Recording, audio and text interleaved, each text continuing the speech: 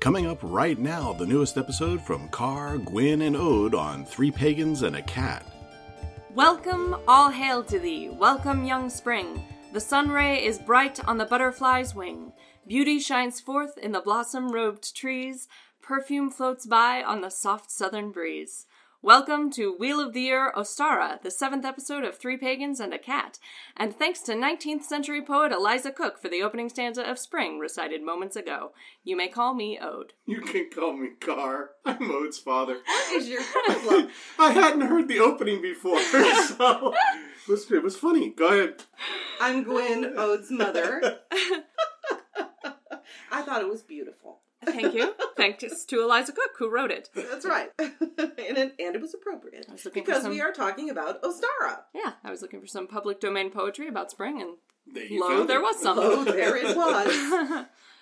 So yeah, we're going to be covering Ostara, the next holiday in our Wheel of the Year series after Imbolc.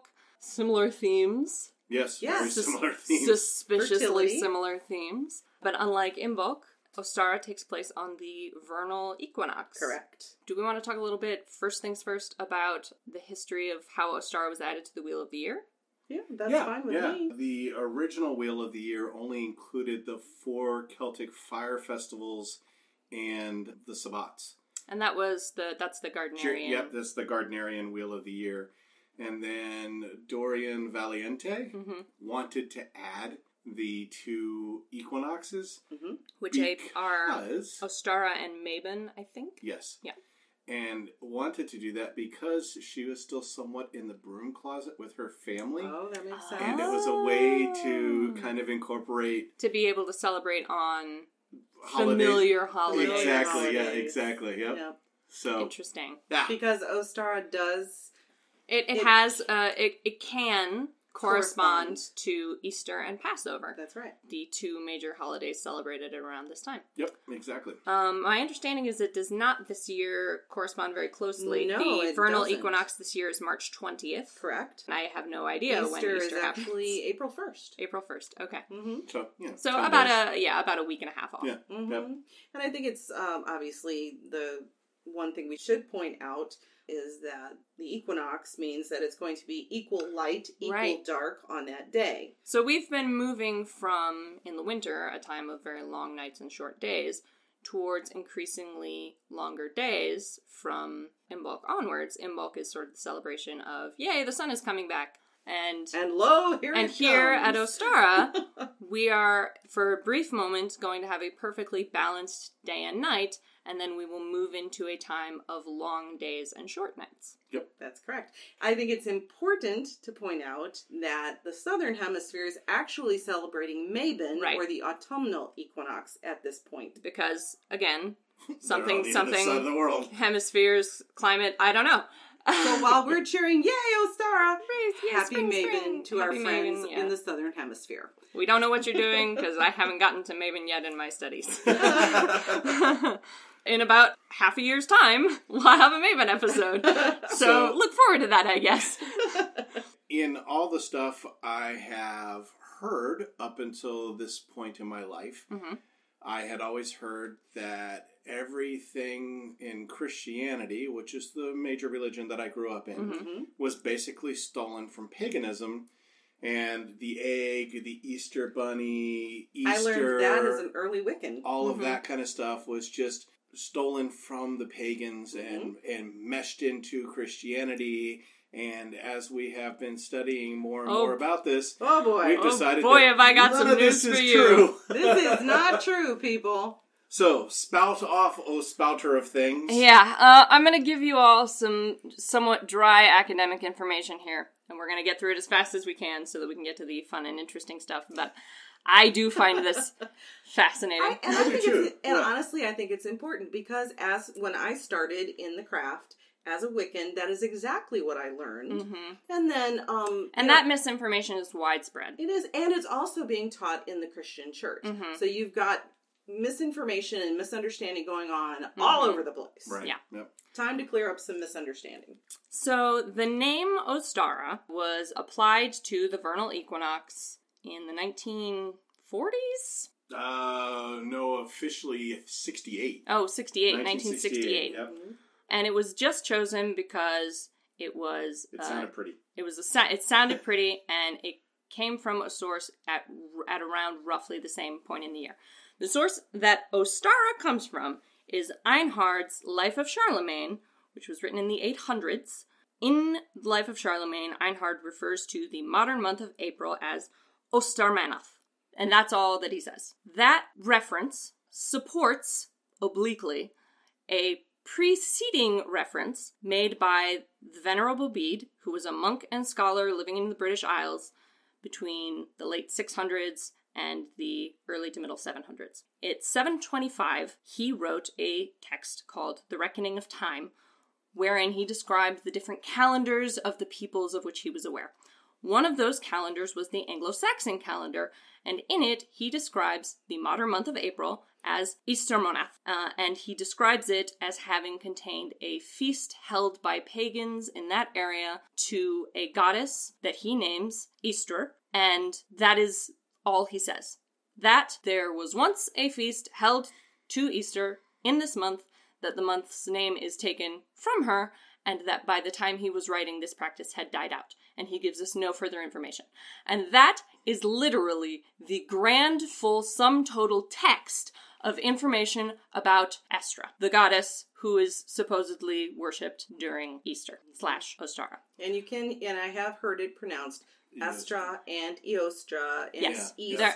And I'll get into why all those pronunciations are speculative in a minute. Because we have so little information, really, is what you're saying. We have one reference by the Venerable Bede, who was a Christian scholar who was disinclined to make things up about heathenry and generally shared less information than he probably had, because at the when he was a child, the British Isles were undergoing the late stages of Christianization. By the time he was an adult, heathenry and heathen practices were outlawed, and there are laws on the books outlawing heathen practices and describing the punishments for them. So his parents and grandparents probably were familiar with those practices, but he himself was only familiar with them secondhand. Right. Very probably. And that's why we have that one reference to what he thinks is a goddess, but we don't have any proof that is the case. And it's probably really amazing that he even bothered to mention that he mentioned it. All. Yeah, he's not inclined to mention pagan stuff. No, not in general. As a whole, he was quite hostile to it, wasn't he? Yeah. Mm-hmm. Yep. Like most monks. Yeah. So it's really actually kind of amazing that we have this mention. That we have this little bit of a mention. Yeah. The reference made later by Einhard in The Life of Charlemagne, referring to Ostermanath, is the only evidence we have that Eoster, if she was a goddess, was worshipped not just in Northumbria by Anglo-Saxons, but also by continental Germans. And like I said, we have no evidence that she was a goddess who was worshipped. It could just be that Estra meant dawn and Estra month was dawn month. It's impossible to say. Right. The information that we do have about Estra, which we have derived from her name, is this. Old English Estra is of Northumbrian extraction, and it is derived from the reconstructed Proto-Germanic word austro. Thence, from Proto-Indo-European chuz, which means to shine. The ch that we have lost in all of the derived words is what's referred to as a laryngeal phoneme. It's like almost a glottal stop, like the in uh-oh, and it becomes a glottal stop or is dropped completely in almost all of the daughter languages of Proto-Indo-European. The root chuz means to shine and is the root word for the name of a reconstructed Proto-Indo-European goddess, Chosis. Her name means the glowing one, and there are reconstructed Proto-Indo-European myths about her as a dawn goddess who reluctantly brought light to mortality and then was abducted and imprisoned and had to be rescued by another god to bring the return of light. These themes are echoed in what are called daughter religions, in the forms of other goddesses who have similar mythological connections and language-rooted names. It is hypothetical that one of her epithets would have been Genos, from which the Latin Venus and the Norse Vanir both derive, which would mean the loving or the wishing one. From this, we can derive that Estra, if she existed, and if she had the same correlations that other goddesses of her etymological type have, would have been a dawn goddess, likely with love, spring, or fertility connections. None of this is proof of anything. Proto-Indo-European is a completely reconstructed language. What that means is that there is no attested written language for Proto-Indo-European extant anywhere. It has been reconstructed from assumptions made about the languages which derive from it in the same family. That includes Germanic, that includes English, which is derived from Germanic, that includes some Vedic languages, it includes a bunch of Slavic languages. The Proto-Indo-European family is huge, and by combining the correspondent characteristics between various words in these various languages that mean the same thing and have similar phonetic constructions, we are able to derive the language we call Proto-Indo-European. And by the same process of back tracing themes, we have reconstructed a Proto-Indo-European mythology. So none of this is conclusive evidence of anything about Estra. The other piece of misinformation widely spread about Estra, because she is referenced as an Anglo-Saxon goddess, is that she is somehow part of the Norse pantheon. This is manifestly untrue. There is no evidence of her anywhere in the Norse pantheon at all. The only evidence of even a similar root name in the Norse pantheon is Austri, who is one of the four dwarves who represents the four cardinal directions or the four winds, who holds up the skull of Ymir, which is the dome of the heavens or the basket of the sky, basically. That's the only evidence we have of even that general root anywhere in Norse mythology. So if Estra existed, she was probably a continental German goddess who was brought to Anglo-Saxony or vice versa at some stage in the proceedings. She was probably a very localized goddess, a tribal matron or maiden, and no other information exists about her except what we can guess based on Proto-Indo-European reconstruction. Okay, so explain eggs and bunnies. They aren't involved in Estra's mythology at all because Estra does not have a mythology. Eggs and bunnies come from completely separate sources. The Easter Bunny comes from a German tradition which sprung up, as far as anyone can tell, completely by itself with no existing ancient traditions to back it up, of the Osterhaus, or the Easter Hare. Could honestly have just been a local legend, is what you're saying. Yeah, it could have just been a local legend in some part of Germany that spread through it. And then in the 1800s, Jacob Grimm, who liked to tell stories you may be familiar with, and considered himself a folklorist. He and his brother. Considered himself a folklorist and a scholar, and who wrote extensively about his somewhat suspect views of German mythology, decided, with no evidence, that the Esterhaus and Estra had to be connected somehow. Probably just because of the names. Yeah, pretty much. And so he created this idea in the 1800s that Estra was a goddess who was worshipped extensively at some point in prehistory, that she was affiliated with hares and rabbits and that they were sacred to her, and that she handed out eggs to children, and that all comes from Jacob Grimm at complete random. So, there you go. Now we know. Now we've covered the dry, academic, boring history of Estra and Proto-Indo-European reconstructed mythology. I think it's important to know these things because you get the idea that... Right, and there is widespread misinformation that Estra is like a known goddess from the Norse pantheon who had these connections. And that none of that is true. Christianity stole those elements from Easter, or, for Easter, from Estra. From Estra. And honestly, even as a Christian, it never made sense to me. Because I don't get me wrong, I loved eggs and egg hunts and Easter bunnies and all the like, still do. My question always was, what does this have anything to do with this dude from the Middle East? You know? So it never made sense to me. So now I'm like, oh, okay, it just kind of is made up. Yeah, these are almost exclusively modern inventions to which we have ascribed pagan meanings. Yeah. And I want to be clear that there's nothing wrong with that. No, absolutely I want to not. there are a couple of things I want to get very clear. I have just gone through the very dry academic lack of history about Estra. That does not mean that I think Estra does not exist today. That's right. I don't know and cannot know if Estra existed in, the year 500. That is information I will never have access to. But I do know that there are people who perceive her existence today, for whom she is a real and living goddess, and as far as I'm concerned, gods and goddesses can come into existence at any time by some mechanism unknown to me, and it's not my business how they do it. In my cosmology, the oldest living creature is Surt, who just started being one day in the middle of Ginnungagap and created Muspelheim, and thus started, the origin of existence. And there is no explanation for how Surt came to be, and it's not my business. It doesn't matter. The fact of the matter is, he did come to be, and thus so did everything else. True, false, or maybe? Oh yes, this is a good game. Okay. Eostre is an Anglo-Saxon goddess of the dawn. I've seen this, and I know it's listed as true, but it is not. So I'm going to go with maybe. Can we give it that? She is a maybe Anglo-Saxon goddess of something. Right. Yes. Right. Yeah. Okay. Eostre is a Teutonic derivative of Ishtar. Nope. Definitely nope. Just because they sound the same in English does not mean they are the same person. Easter is named after Eostre.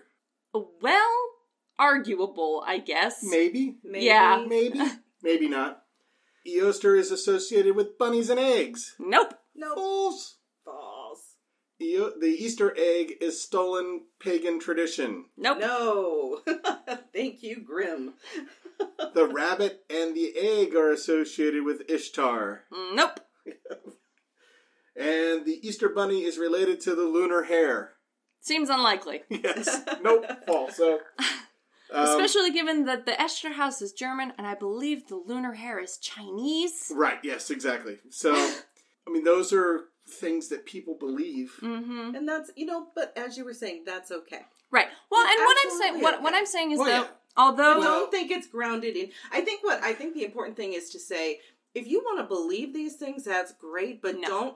don't claim that they are grounded in history. what I would say is also don't believe these things. Don't believe the things that are lies. Well, good point. Don't believe that Estra and Ishtar have some connection when they don't. No. What you I said can't that badly. Right. What I would say is, although there is no historical connection between Estra and rabbits and eggs, there is now. Exactly. That was my point. Right. I actually wasn't Right. even thinking about Estra and Ishtar. Right. I was thinking along the lines of, if you want to celebrate with bunnies Right. and eggs and believe that these are connected to Eostra or Estra, These are ultimately. then by God, go ahead and do it. Mhm. Yeah. These are ultimately, at this stage in modern pagan life, secular symbols which we have imbued with pagan meaning and which we have adopted for a goddess we know very little about. That's right. And that's fine. that is And that's perfectly fair. absolutely fine. It's a celebration. We can celebrate spring in this manner. Yep. So, do we want to talk about how to build an altar? Yes. Which I think is kind of cool. Did you have some stuff on that, Gwen? I don't have activities on building an altar. I just have activities on celebrating Ostara. Okay. Right. So I can share that later. So just some stuff that you can put on an altar. To make it feel Ostara-ish. To make it feel Ostara-ish, yes. Or if you don't want to use the word, just say to celebrate the spring equinox. Right, Sure, yeah, the yep. vernal equinox Yep. is coming whether you celebrate Ostara or That's not. right. Correct, yeah. Obviously, eggs. Right? Uh, Painted or Colored otherwise. or Yep. otherwise, yep. Rabbits. Yep. And chicks and ducklings Yep. and Anything that lambs deals with new birth. and calves, Kittens. kittens. Keep the kittens and the chicks separate. Please, yes. New bulbs of flowers, Mm-hmm. seedlings. Seeds. Right. Seeds, yep. Colors are obviously pastel-y in color because Floral it's that colors, floral, yeah. yep. This is also a time of balance. So like the yin-yang symbol would be something that you could use. You could have a black and a white candle. Yep. Male and female figures. A sun and a moon. Right. A sun and a moon would be very appropriate because that's the specific balance that we're celebrating right now. Right, exactly. Yep, exactly. And then anything that's got to do with new life. Other symbols would be like caterpillars, ladybugs, anything that kind of comes about in spring. Spring. Any kind of flower that's spring. Dandelion is one of the very early spring flowers. Yep. Didn't you mention daffodils earlier? Yep, daffodils. We were talking about daffodils and crocuses and all the early spring flowers. All the early spring flowers are very appropriate. Mm-hmm. Yep, so dandelions, echinacea, golden seal, hibiscus, hyacinth, lilies, narcissus, tulips, violets, all of those fall into that early spring flower. Mm-hmm. Again, we'll link to a bunch of this stuff in a blog post. Right, as always. Yep. My personal favorite is, for my altar, is tulips. That's what I enjoy having on my altar. Well, and what I wanted to say is for people who are, if you are in a cold climate like I am, or like we are rather, they have hydroponic flowers that you can now purchase quite inexpensively. I got mine last year from Walgreens. Yeah, and they're very nice. And they last for several weeks, and I was able to have blooming tulips on my altar last year for Ostara. And it was really wonderful. It was really nice. It's okay. I'm not saying anything against cut flowers. I have cut flowers on my altar. Yes, drying as we speak. Exactly. But the thing that is just meaningful to me on a special occasion like Ostara is to have a living plant on my altar. And hydroponics is a way you can do that if you want to have a living flower. And I think it's like we talked about how Imbolc was about purification, basically, and rebirth and renewal. I think the difference with Ostara, yes, it's still a spring festival, but I think Ostara is about growing. Mm-hmm. If Imbolc is about sweeping out, the old stuff and preparing the way for the new, then Ostara is about getting down and growth. Actually planting the seeds. Yeah. And the beginning of that growth process. Yeah. Mm-hmm. And I think the cool thing, whether you have cut flowers or you have something that's growing hydroponically or however, or if you live further south, it's just growing. They're just growing. You live in the south. Is that, and this is something Gwen does, which I think is really cool, is that we don't return any of that. We don't just throw it away. Mm-hmm. So part of it's returned to the earth, but part of it is also dried and saved and used in spells and that kind of stuff. So it's dual purposed. Gwen has a very stocked apothecary cabinet. Yes, I do. Full of... Two apothecary cabinets. Well, one is explicitly an apothecary cabinet. One is a cabinet for magical things and is mostly an apothecary cabinet. And I still don't have enough room. But because she saves and dries everything. I do, as much as possible if I can. Everything that was ever living in this house. If I can. Someday I'll be in the apothecary cabinet. I'm just saying. That's just possible. There's a power in bone. That's correct. But if I can't, for some reason, then I do return it to the earth. And we've done that for several different things. Yes, we have. But what I'm doing and it's hard to do during the winter. It is. Yeah. So, but what I'm doing right now is I have been having cut flowers on my altar and then putting them in I have a swan vase, I guess, or a swan dish. That's part of my altar. Which she set out during Imbolc to represent and honor Brigid. Yep. Correct. And so I've started drying flowers in that, and then I'm going to use it to make potpourri for Ostara. So, I mean, there's so much you can do. You can...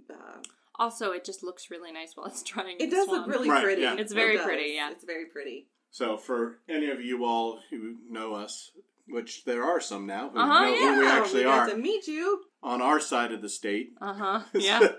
We are covered in snow here right on the now. 9th of March. Gosh. There's a few weeks left until the equinox, and hopefully it will melt by then. We're hoping. But if it doesn't melt on its own, we can do a snow melting ritual and hope that helps. That would be nice, yes. Now that you've talked about rituals. Yeah, Gwen, you want to get into sure. some of the rituals you've been talking about? Well, there are a couple of things you can do. One of the things that you can do, just for as far as activities go, and this isn't necessarily a ritual, these are just a few activities. You can go out and collect wild flowers if you're in an area where spring has already sprung. Right. Yeah.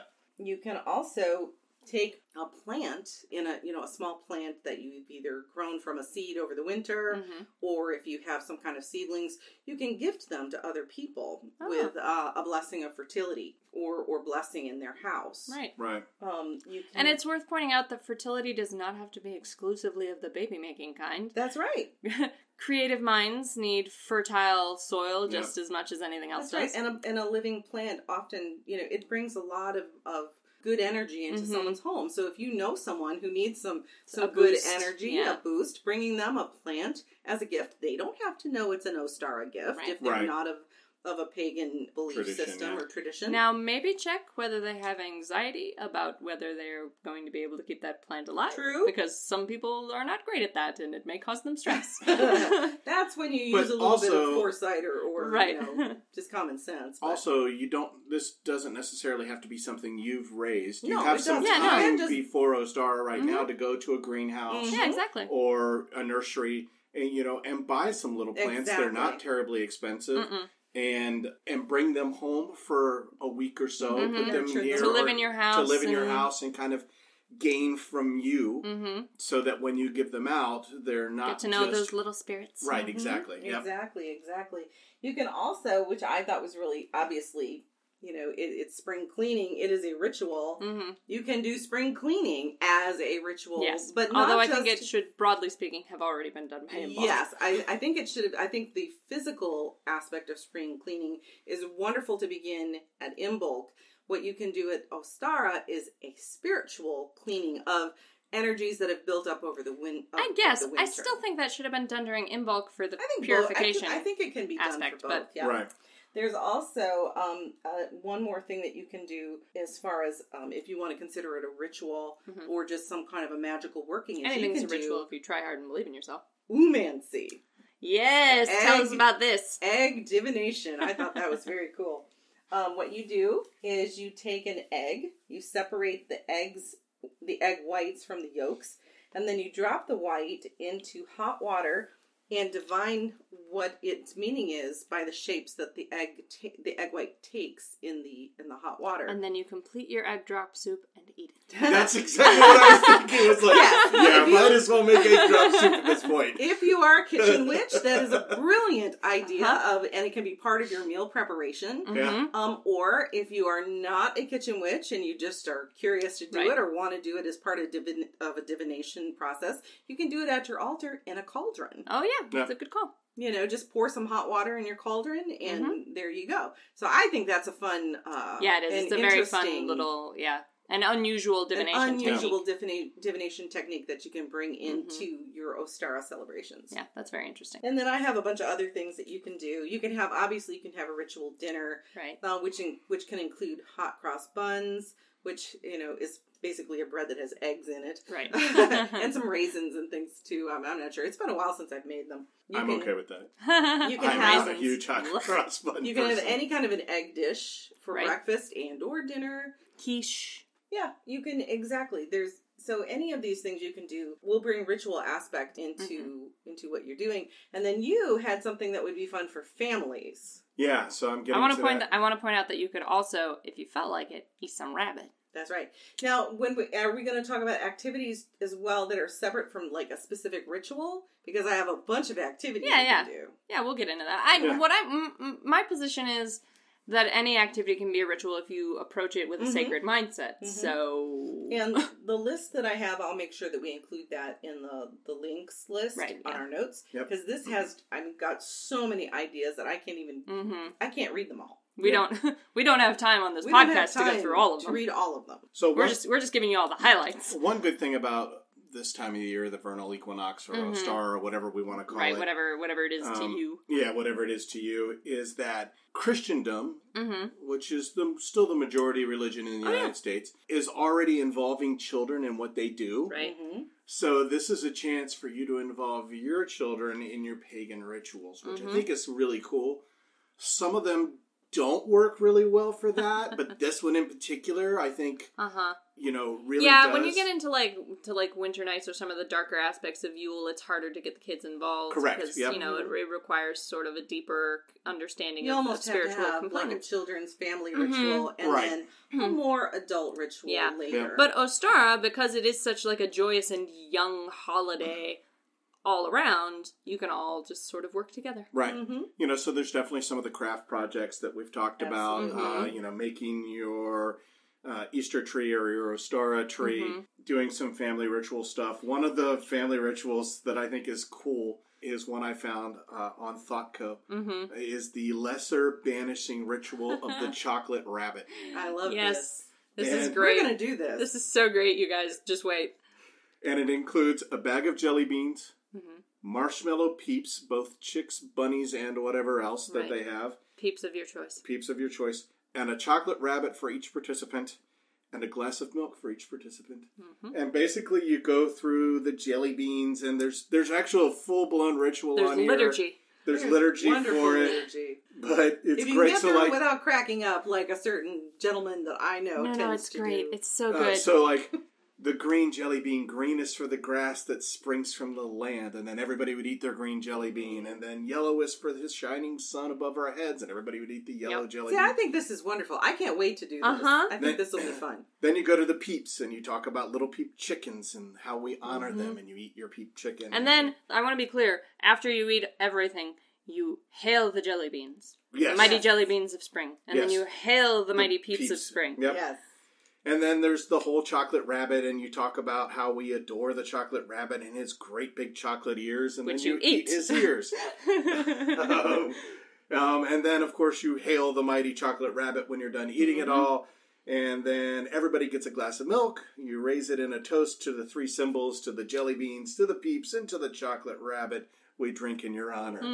This is really cool. It's a wonderful And it's a activity great way, and ritual. and not only is it a great ritual just in its own right, but it's a great way to introduce young pagans Yes. to the concept of these ritual. liturgical Yes. rituals, these Yep. like really formalized and participatory make them rituals. meaningful. Yep. Because this isn't a, we joke because it's peeps and jelly beans. Right. But it's as we were very meaningful when you read what it is Right. supposed to represent, and that's the whole point. Exactly. Is it's a representative. It's a correspondence, if you will, Yep. that children can understand. Yep. Color correspondences are very strong. Exactly. Yeah. It's a wonderful way to teach children and young pagans about, how a ritual works. And, there even maybe not young pagans, but just people who are new to paganism, who feel uncomfortable or come from another religion. or who feel overwhelmed There you by some of the intensity of some pagan rituals. This is a good way to ease them into that concept. Yeah. I also want to say that according to my little list, this is another thing I wanted to mention. This is a really good time to start planning a magical garden or a magical container garden if you're like me and you live on a balcony. You live and you have a balcony to work Right. with. And then you plant those seeds or Plan at Ostara, plant at Beltane. yes. I think it's a wonderful thing. You talked about doing spell work with seeds. Yes, I thought this was a very interesting thing to do as well. You can begin a spell with a seed in a small, in a planter, a little container. You can have it on your altar or someplace, obviously, that's going to get enough sun. And then as you tend that seed and the flower or the plant or whatever it is growing, you are incorporating and charging and putting your intention for your spell on that seed and on that small plant as it shoots up and as it grows. And as the seed nurtures and the plant grows, your spell gains momentum. Right. And so once it has reached maturation and bloomed or has become the plant that it is meant to be, Right. then you release your spell. I think that's sort wonderful. of like starting a spell at the new moon. It would be continuing something it that through has the to full. grow. It's a spell that grows over time Yeah. and gains strength. And then you also have a plant ally working with you to bring this spell into the world. Right. That's a very interesting idea. Which is actually something you can do with your kids as well. Yeah. So it's actually one of the things I have listed on my list is make a miniature greenhouse, which is super easy to do and a good way to get started and a good way, again, to teach children, Mm-hmm. you know, how to put your intention into things that are happening. And how to, you know, care for their environment. Yep. Exactly. Some of the other things you can do is build a weather station Hmm. so that you can kind of track weather. Right. This is a Oh, good yeah. time of year to do that. Yeah, see how much rain you get. Right. Yep. Outdoor We did thermometer. that. We did that when I was notebook a journal. kid when we were homeschooling. Mhm. Right. Yeah. Yep. So that same kind of thing. And I had a cloud journal where I detailed every specific kind of cloud and then painstakingly decided if it was cumulus or cumulonimbus or whatever. Yep. Cirrus. And then you could also do seed packet greeting cards. So put some seeds into a little packet and use that as a gift. That's nice. To give away, I like yeah. that idea. Of course, dying of eggs, and we have Right. multiple different ways to do that. You can use artificial colors because that's the easiest. You Right. can go to, whatever your local store is. The and, Walgreens. you know, Yeah. get those Got little something, yeah. Get those little tablets with the vinegar and the water, yeah. and there you go. But if you want to do presto. something more natural, Mhm. there are many ways to dye your eggs using blueberries, onion skins, cabbage, tea. You can Yep, coffee grounds. One of my favorite things to do actually is to boil an egg and then take a spoon and crackle the shell, not enough to actually break it, but just enough so that there are cracks in it, like hairline fractures, and then put it back in the water with like a couple of tea bags, and it creates this like fascinating marbled texture on the actual egg. Yeah. You can also use carrot tops. You can soak the green carrot tops, and then you dye your eggs to get a yellowish green color. You can get orange from onion skin, depending on the type of, Of onion. onion Yep. you use.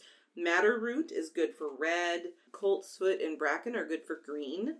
And spinach, frozen spinach, yeah? frozen Yep, spinach is yep. good for a light green. Mm-hmm. And believe it or not, red cabbage is good for bright blue. And I think if you do it long enough, it becomes a purpley kind of color. Mm-hmm. So Much got easier lots- to do with grape juice, though. Yes. So Welch's in particular, because it tends to be Wine more- would probably suit as well. Yeah. And the thing is, you can use a lot of these various things, obviously, in the meal that you're preparing for Ostara, and then you're not only, you're preparing your meal for your ritual or for your celebrations, but you are also using the leftovers, if you will, or the scraps of those things, because it's onion skins and carrot tops and things like that, to dye your eggs. Yeah, one of the other things you can do is to make a tie-dyed egg, and that's actually using a real tie, a silk tie. If you want to, If you want to sacrifice sacrifice your silk tie. Well, I don't...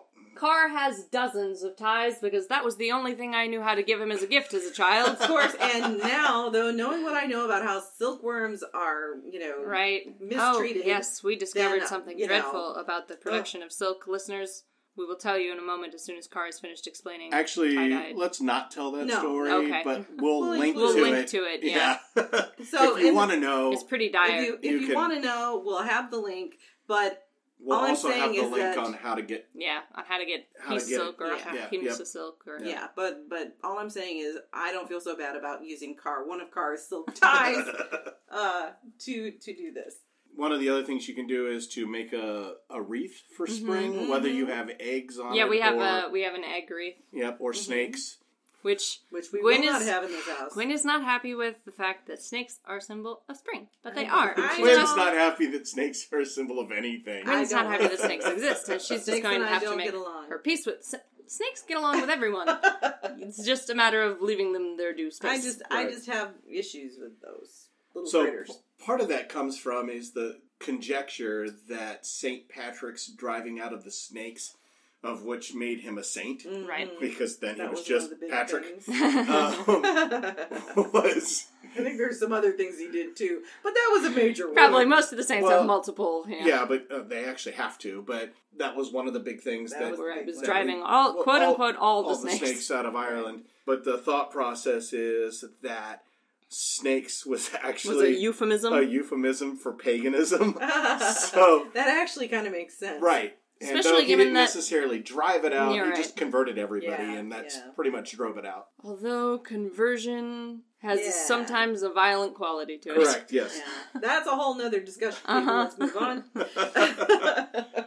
you had a whole list of like things you could use on your altar, like different stones, different. Oh yeah, you could use right, correspondences. You could use rose quartz is a pretty common one. I think just because it's a sort of gentle, loving, mothery kind of stone.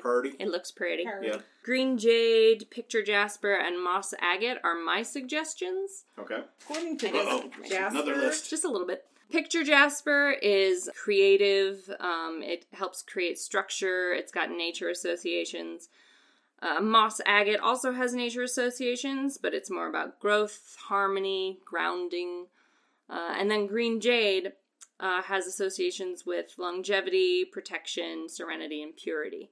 All of which feel like Ostara-ish qualities to me. And those are not stones that I got from a list. I just felt that they were appropriate, so I can't guarantee that they have necessarily, like, defined correspondences, but I would use them during this time.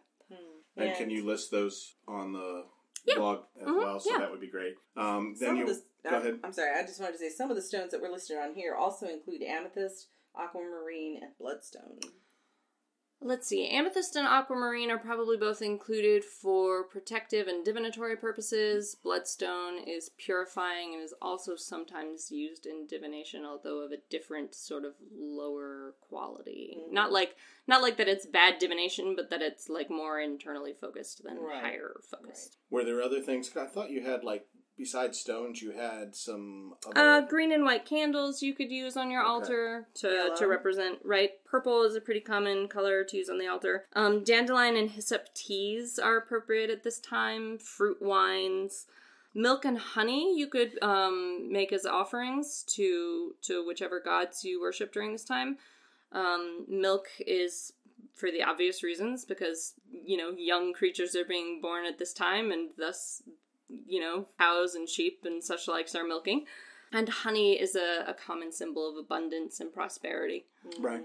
I thought it was interesting, too, that this says that some herb work that can be done during this time includes, obviously, magical, medicinal, cosmetic, culinary, and artistic.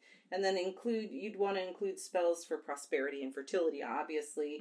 New beginnings or potential... action, like if you want to start a new business, this is a great time to have or a new relationship. That's a popular one. Any kind of beginnings, this would be good. And then I also have on here things like the 4-leaf clover, baskets, eggs, lambs, flowers, chicks, bunnies, budding twigs, pussy willows, colored ribbons. Those are all good things. Spring that are plants. Symbols. Yeah.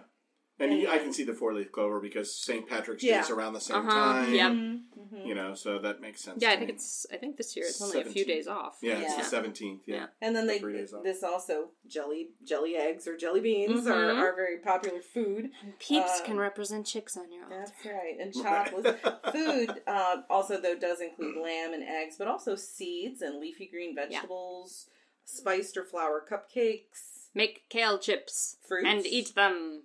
Hot cross buns, which I've already mentioned. It's been a long time since I've had kale chips, and they're very good. So I have to make them again, yes. is what you're telling me? Okay. But this, honey cakes. Oh, yeah, honey and cakes. Sprouts are also would be very appropriate. Really good to eat as, or to use as offering on your table. Yep. Mead. And of course, mead's good anytime. Mead is good all the time. Bear in mind that when I make suggestions about offerings to make to your gods on your altar, and I make offering suggestions that are specific to the holiday, that does not mean you should not also make offerings that are specific to your god, because they probably have preferences, and it is better to give them what they want than what you think they need. Right. Oh, and I thought you would also appreciate this. Animals that are included among the rabbits and hares and lambs and whatnot, dragons, because they have eggs. Yep. So do snakes. And they're snake-like. Yep. So I thought you would appreciate that Yes. dragons are included on this list. Yes. Hard to find in nature, but yes. There was also a list we found of different gods that would be associated with. Oh, yeah. I made a list of gods that I thought you could worship during this time if, for example, you don't believe that Estra exists or if you're not comfortable worshiping her. And Carr found one that had some correspondences to the one that I had made. I have some listed over here, too. Yeah. So we'll see what they correspond, if they correspond. So if you're in the Norse tradition, you might worship Frey and Freya, for the expected reasons, Nerthus as the Earth Mother, or Thor, because April showers do bring Mayflowers, And Thor is a patron of working class Joes, which in ye olden days meant farmers. In the Hellenic traditions, you might worship Persephone, Cybele, Pan, Dionysius, and Eos. Notably, Eos is one of the dawn goddesses derived from the same goddess from whom Estra supposedly derives. Yep. In the Kemetic traditions, you might worship Osiris and Isis, who have resurrection-y parallels. You might also worship Bes and Tauret. I wasn't sure about the Celtic gods because I don't know them very well, but I proposed Cernunnos and Epona in addition to the expected Brigid. Yep.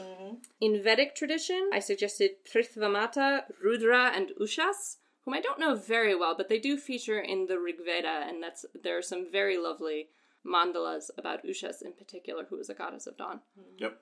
And according to this, if you don't have really a specific god or goddess, but are you follow the 8, just the concept of the triple goddess, a divine generalist, right? Then you can obviously the maiden can be your focus. This also includes Narcissus, Hyacinth, and Dionysus. I listed Dionysus. Yep. Oh, and the Green Man. Oh, yeah, I guess I can see the Green Man. Yeah. And especially Ares. since I think, Ares has many aspects. That's true. But especially since I think the Green Man is sometimes correspondent with Cernunnos. And then the list that Carr found also included two goddesses of whom I am not particularly familiar, the Hindu Saraswati and the Ghanaian Asasya. Did you mention Astarte? Because that's also listed. No, I did not. She's also listed on here. I did not mention Astarte, sometimes also known as Ishtar, Mm-hmm. whom I do not know a tremendous amount about. I believe she is a goddess of fertility and war. So, you have anything else over there in your magical notes? No, I think that... my magical notes. Your magical notes. I think that about covers it. I mostly took notes about the lacking history of Estra because I wanted to get that very clear and make sure there were no misconceptions being forwarded in this particular podcast, seeing as you can get them everywhere else if you so choose. Right. I did want to share, as I was looking over my notes and my book over here, I did want to read from the Grimoire for the Green Witch, written by Anne Mora. Something that I think is really, it's kind of a closing ritual, if you will. It's real short. And what you would do would be to light a purple candle or a violet candle, burn patchouli, but you don't have to if you don't like patchouli. Carr objects to patchouli. It's because patchouli usually, in my mind, goes with body odor. Okay, fair. So choose something that would be appropriate. Choose something that feels springy to you. For instance, African Jasmine, violet, rose, sage, and strawberry are also very good. Yeah. But what you can do is take those items throughout your home, and as you are going throughout your home with the candle and the incense, you would say, "Farewell to wintry spirits and friends. On morrow we greet the spirits of spring. Our blessings to thee as on your way you wend, and Mary will meet next winter again." I forgot that was something we wanted to talk about. We had briefly discussed it before. I've seen this interesting situation. Oh, right. Yes. I've seen this interesting situation. This one doesn't exhibit it so much, but I've seen this interesting situation where people, during their rituals, especially at Imbolc and Ostara, seem very hostile to winter and are just glad to get it gone and wish it would never come again, and seem almost vindictive about, haha, I've gotten you now, and now it's springtime, so you have to fuck off. Like... I don't know, it just seems unnecessarily hostile. Like, I understand. I think some of that probably comes from the olden days, as they like to call them, where winter, as it was a very scary time for people. Took more people to and the Summerlands or whatever, because... Whatever your afterlife is. Whatever your afterlife is, because... It's just a harder time of year. And that would definitely... The other 3 seasons tend to be, you can live... Right, you pretty easily. Unless there's a war or something. Right, exactly. And I also think... Or a plague. We were talking about this earlier. I think also... It was just easier to die back in the day. That's true. But I also think there's an emotional aspect to it, because in the winter, things are dark, things are cold, and I think, sometimes people start to feel they're trapped indoors, unless, of course, they're, into winter sports or something. Right. But I think a lot of that is also an emotional aspect, and, everything's brown or white or gray. It's a dark time of the year, and so I think emotionally, for some people anyway, that can feel stifling. And so as you move into Imbolc and Right. Ostara, that idea of letting go of all that heaviness, that weight, and looking forward to green and different colors and more activities you can do because of the warmer weather. I think that's what inspires some people, not all. There are a ton of activities you can do in the winter. Yeah. I know. That's why I said for some people. I understand where that comes from. And I especially understand where it came from for especially my heathen ancestors who lived in fucking Scandinavia. Right. Where it was winter like 3/4 of the year. And no one was happy about it. Nope. But I think it is a mistake to denigrate or undervalue winter just because it is unpleasant. But I don't think people are necessarily doing that. I think they are. Some. I think don't they very you should much are. generalize and say everybody is. I'm not No. generalizing. No. I'm saying that there are definitely people in rituals that I have read Okay. who cast out winter in a very hostile and aggressive way. I, for myself, I don't think of it that way as, as the type of witch that I am. I just kind of flow with the seasons. And so one goes to the next, goes to the next. So I don't Right. feel hostile about it. I'm just But like, you okay, don't. be on your way, go to But the next. Ode has found people who are. I find Right. that very interesting and a little weird. Yeah, I've found rituals that have a very hostile tone about winter, especially as they are moving into spring, Mm-hmm. and it's interesting because they'll write winter rituals that seem not positive about winter, but just sort of like, well, I shall endure about winter. And then spring comes around and they're like, okay, fuck you, get out. Do they treat it like it's something that has to be defeated? Yes, I think there's an extent to which winter is viewed as an enemy, and I know where that comes from, but I think it is a shallow interpretation Right, of the because situation. without winter, none of the other stuff can happen. Exactly. We Well, have it's to all have part You that. must have a fallow period. Right, Yeah, you exactly. absolutely. That's why one season moves to the next, Mhm. and it's an important part of life. Right. Right. So I just wanted to mention that yes, this is a very joyous and celebratory time. Spring is coming. Everyone's very excited. But babies are being made. But let's not use this time of justifiable joy and pleasure and abundance to undermine the lessons that were brought to us by winter. And I think that's what I like about this farewell. Sure. Because it's saying farewell and we will meet you again. It's a releasing and a farewelling, not a get the fuck outing. Right. Yeah. I think that kind of wraps this episode Yeah, up. I think so. And- You'll notice we did not do a review during this episode. That's because we decided it was very specifically themed. Yep. We're For gonna Wheel of be Year. we're gonna be doing our review of Magnus Liber Sigilorum in the next episode, which is the next episode of Building Your Book. Yep. So look forward to that. Yep. A couple other things that everybody needs to know is that we are starting a Patreon. Yeah, it's not live yet, but it will be very soon. Yep. And that will have a bunch of different things on it that you can help us by supporting the podcast. Maybe we'll be able to get another mic. Right. That would be lovely. The dream. The dream is real.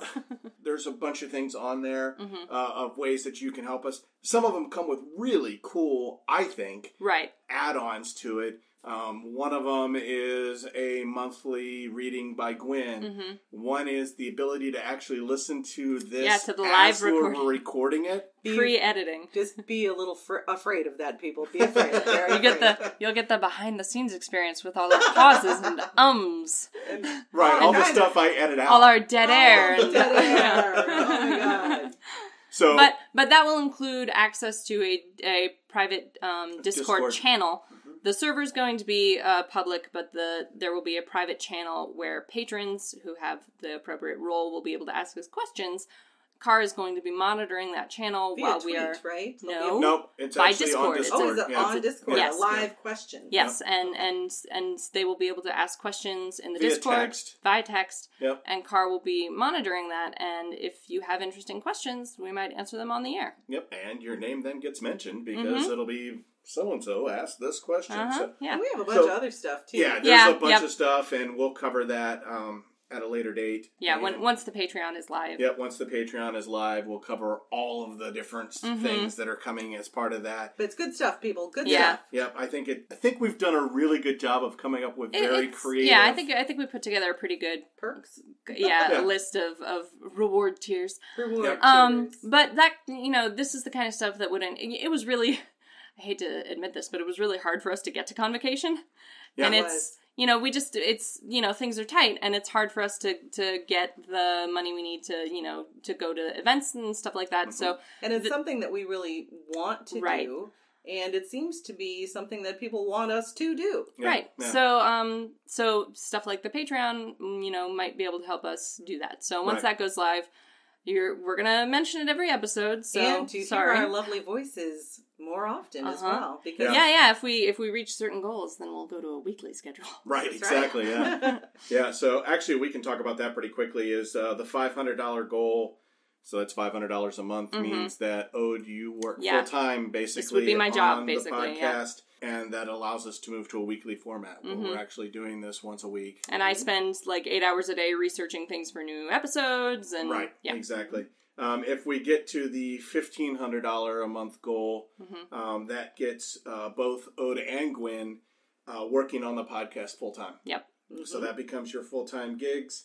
That means, of course, we can grow our listenership. It means a daily blog. Yep. So that you actually get something every day on the blog, plus the ongoing weekly podcast.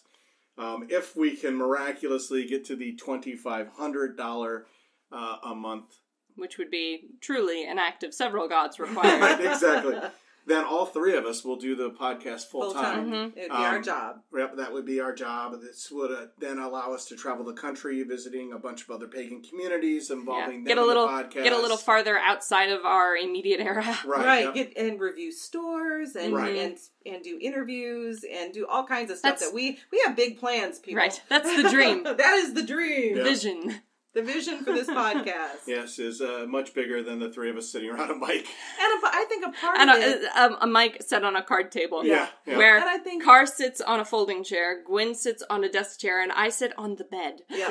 And I do think part of this is we want to be able to provide a really interesting podcast for people to listen to, but also something that can bring the Yeah, that pagan can just community connect people. together all over Right. from all over the country. You Yeah. know, this is a way we can do that, and I'm looking forward to seeing how far and where we'll go with it. Yep, definitely. So the podcast is going to continue no matter what. Exactly. Right. But- We're not going away. Under no no. circumstances, Yeah. unless, something disastrous happens. Or you stop listening. Well, even then, then we'll we'll probably probably still, still- yeah. That's true. But things like the Patreon would allow you to support us and would allow us to do more interesting things. And So, things that we really think would be beneficial.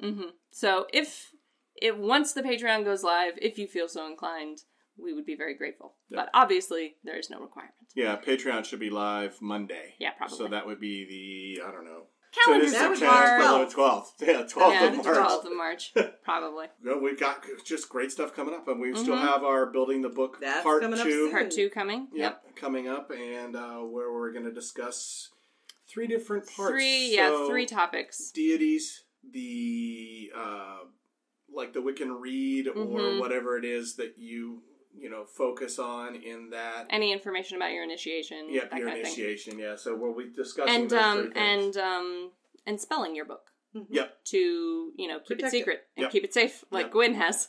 Keep it secret. Keep it safe. I will have my 3-ring binder. Luckily, I found one here in the house. So Yeah, I we didn't even have- have to buy one. That's right. I've been saving 3-ring binders forever, so. Right. right. It's like my collection of yellow notepads. Right. So I'll be starting to actually build my book kind of as we go. Yep. And so follow along. We've actually had somebody contact Yeah, us. which we're going to be talking about. Right. And we're going to be talking about in the episode. We had a listener send us a comment describing their own process. book development process. I don't want to get into it here, but we'll get into it in the Building Your Book episode 2 Yep. And we will also do that review of Magnus Liber Sigillarum. Yep. That's right. And we have another review coming up after that in the next podcast. Yep. Yeah, so the next episode is going to be jam-packed with content. That's right. Keeping it to an hour may be difficult, but we'll do our best. We'll do we our shall best. so endeavor. And on that note, we should probably stop End this talking. one. Yeah. All right, so that's it for 3 Pagans and a Cat.